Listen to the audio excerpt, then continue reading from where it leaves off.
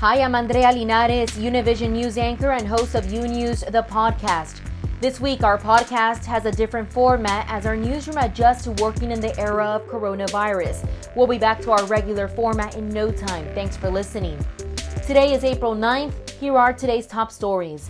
A staggering 6.6 million Americans filed for unemployment last week, according to new Labor Department statistics released on Thursday, roughly doubling the number of people who filed the previous week. Officials estimate that roughly 1 in 10 workers have lost their jobs in just the past 3 weeks as the coronavirus pandemic wreaks havoc on the U.S. economy. The unemployment rate could hit 15% when the April employment report is released in early May. The coronavirus death toll in the U.S. is now over 14,000, with New York State experiencing the deadliest 24 hours yet for a second day in a row with nearly 800 deaths. But there are signs pointing to a slowdown of the viral spread. A model used by the White House now predicts the nationwide death toll is down about 20,000, largely due to social distancing.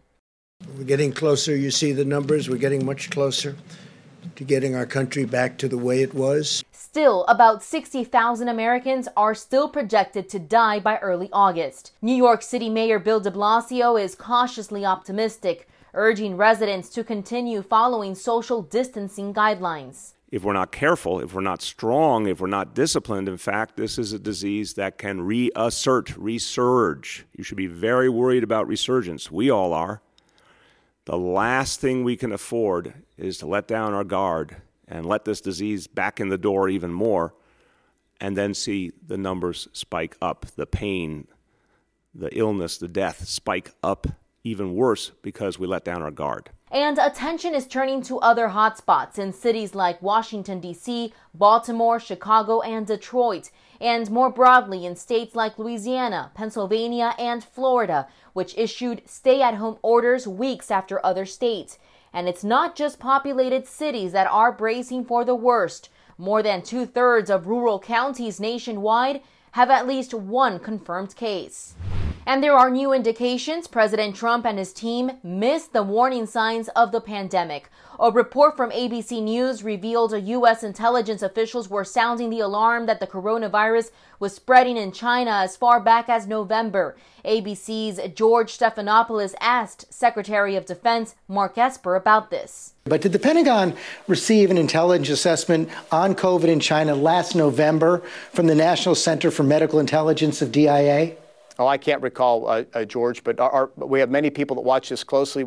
And for a second day in a row, President Trump criticized the World Health Organization's handling of the crisis on Wednesday. The organization's director said it is dangerous to get political during a pandemic. No need to use COVID to score political points. No need. You have many other ways to prove yourselves. This is not the one to use for politics. It's like playing with fire. The previous day, President Trump criticized the WHO, claiming it had not raised enough alarms about the virus, saying he would suspend funding for the organization, though he later clarified he was just going to look into it.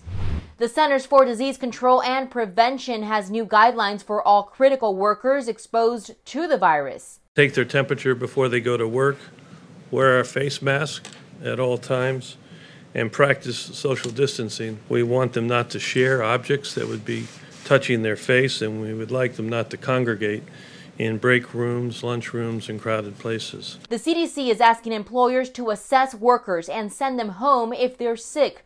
This comes as the White House is focused on reopening the U.S. economy in early May.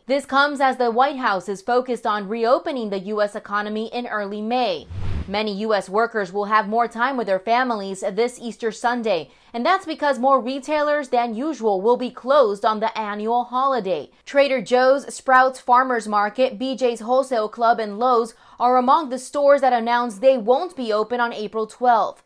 This is in part a thank you to employees who have been working through the COVID-19 pandemic. Some stores that aren't closing for Easter are reducing hours. Elsewhere in the world, in Colombia, officials in the capital, Bogotá, will be implementing a gender-based quarantine to help fight the spread of coronavirus. Panama and Peru have also implemented similar crowd control measures. Bogotá's mayor, Claudia Lopez, announced the measure on Wednesday. Between April 13th and 26th, women will be able to leave their homes for essential functions on even-numbered dates. Men, on the other hand, will be able to do the same on odd-numbered dates. Lopez said members of the transgender community will be able to leave their homes on days that correspond with their gender identities. And in Venezuela, a shipment with humanitarian aid from the UN arrived on Wednesday. The 90-ton shipment is meant to help deal with the coronavirus crisis. According to the UN, it includes, among other things, 28,000 pieces of medical equipment, pediatric beds, and hygiene kits. The shipment was financed by the international donor community, the United Nations Central Emergency Response Fund, and funds from UN agencies. Thanks for listening to UNews, the podcast. Don't forget to follow UNews on Instagram, Twitter, and Facebook. And if you haven't yet, go to Apple Podcasts and subscribe, rate, and review. And join us tomorrow for a new episode. Until then.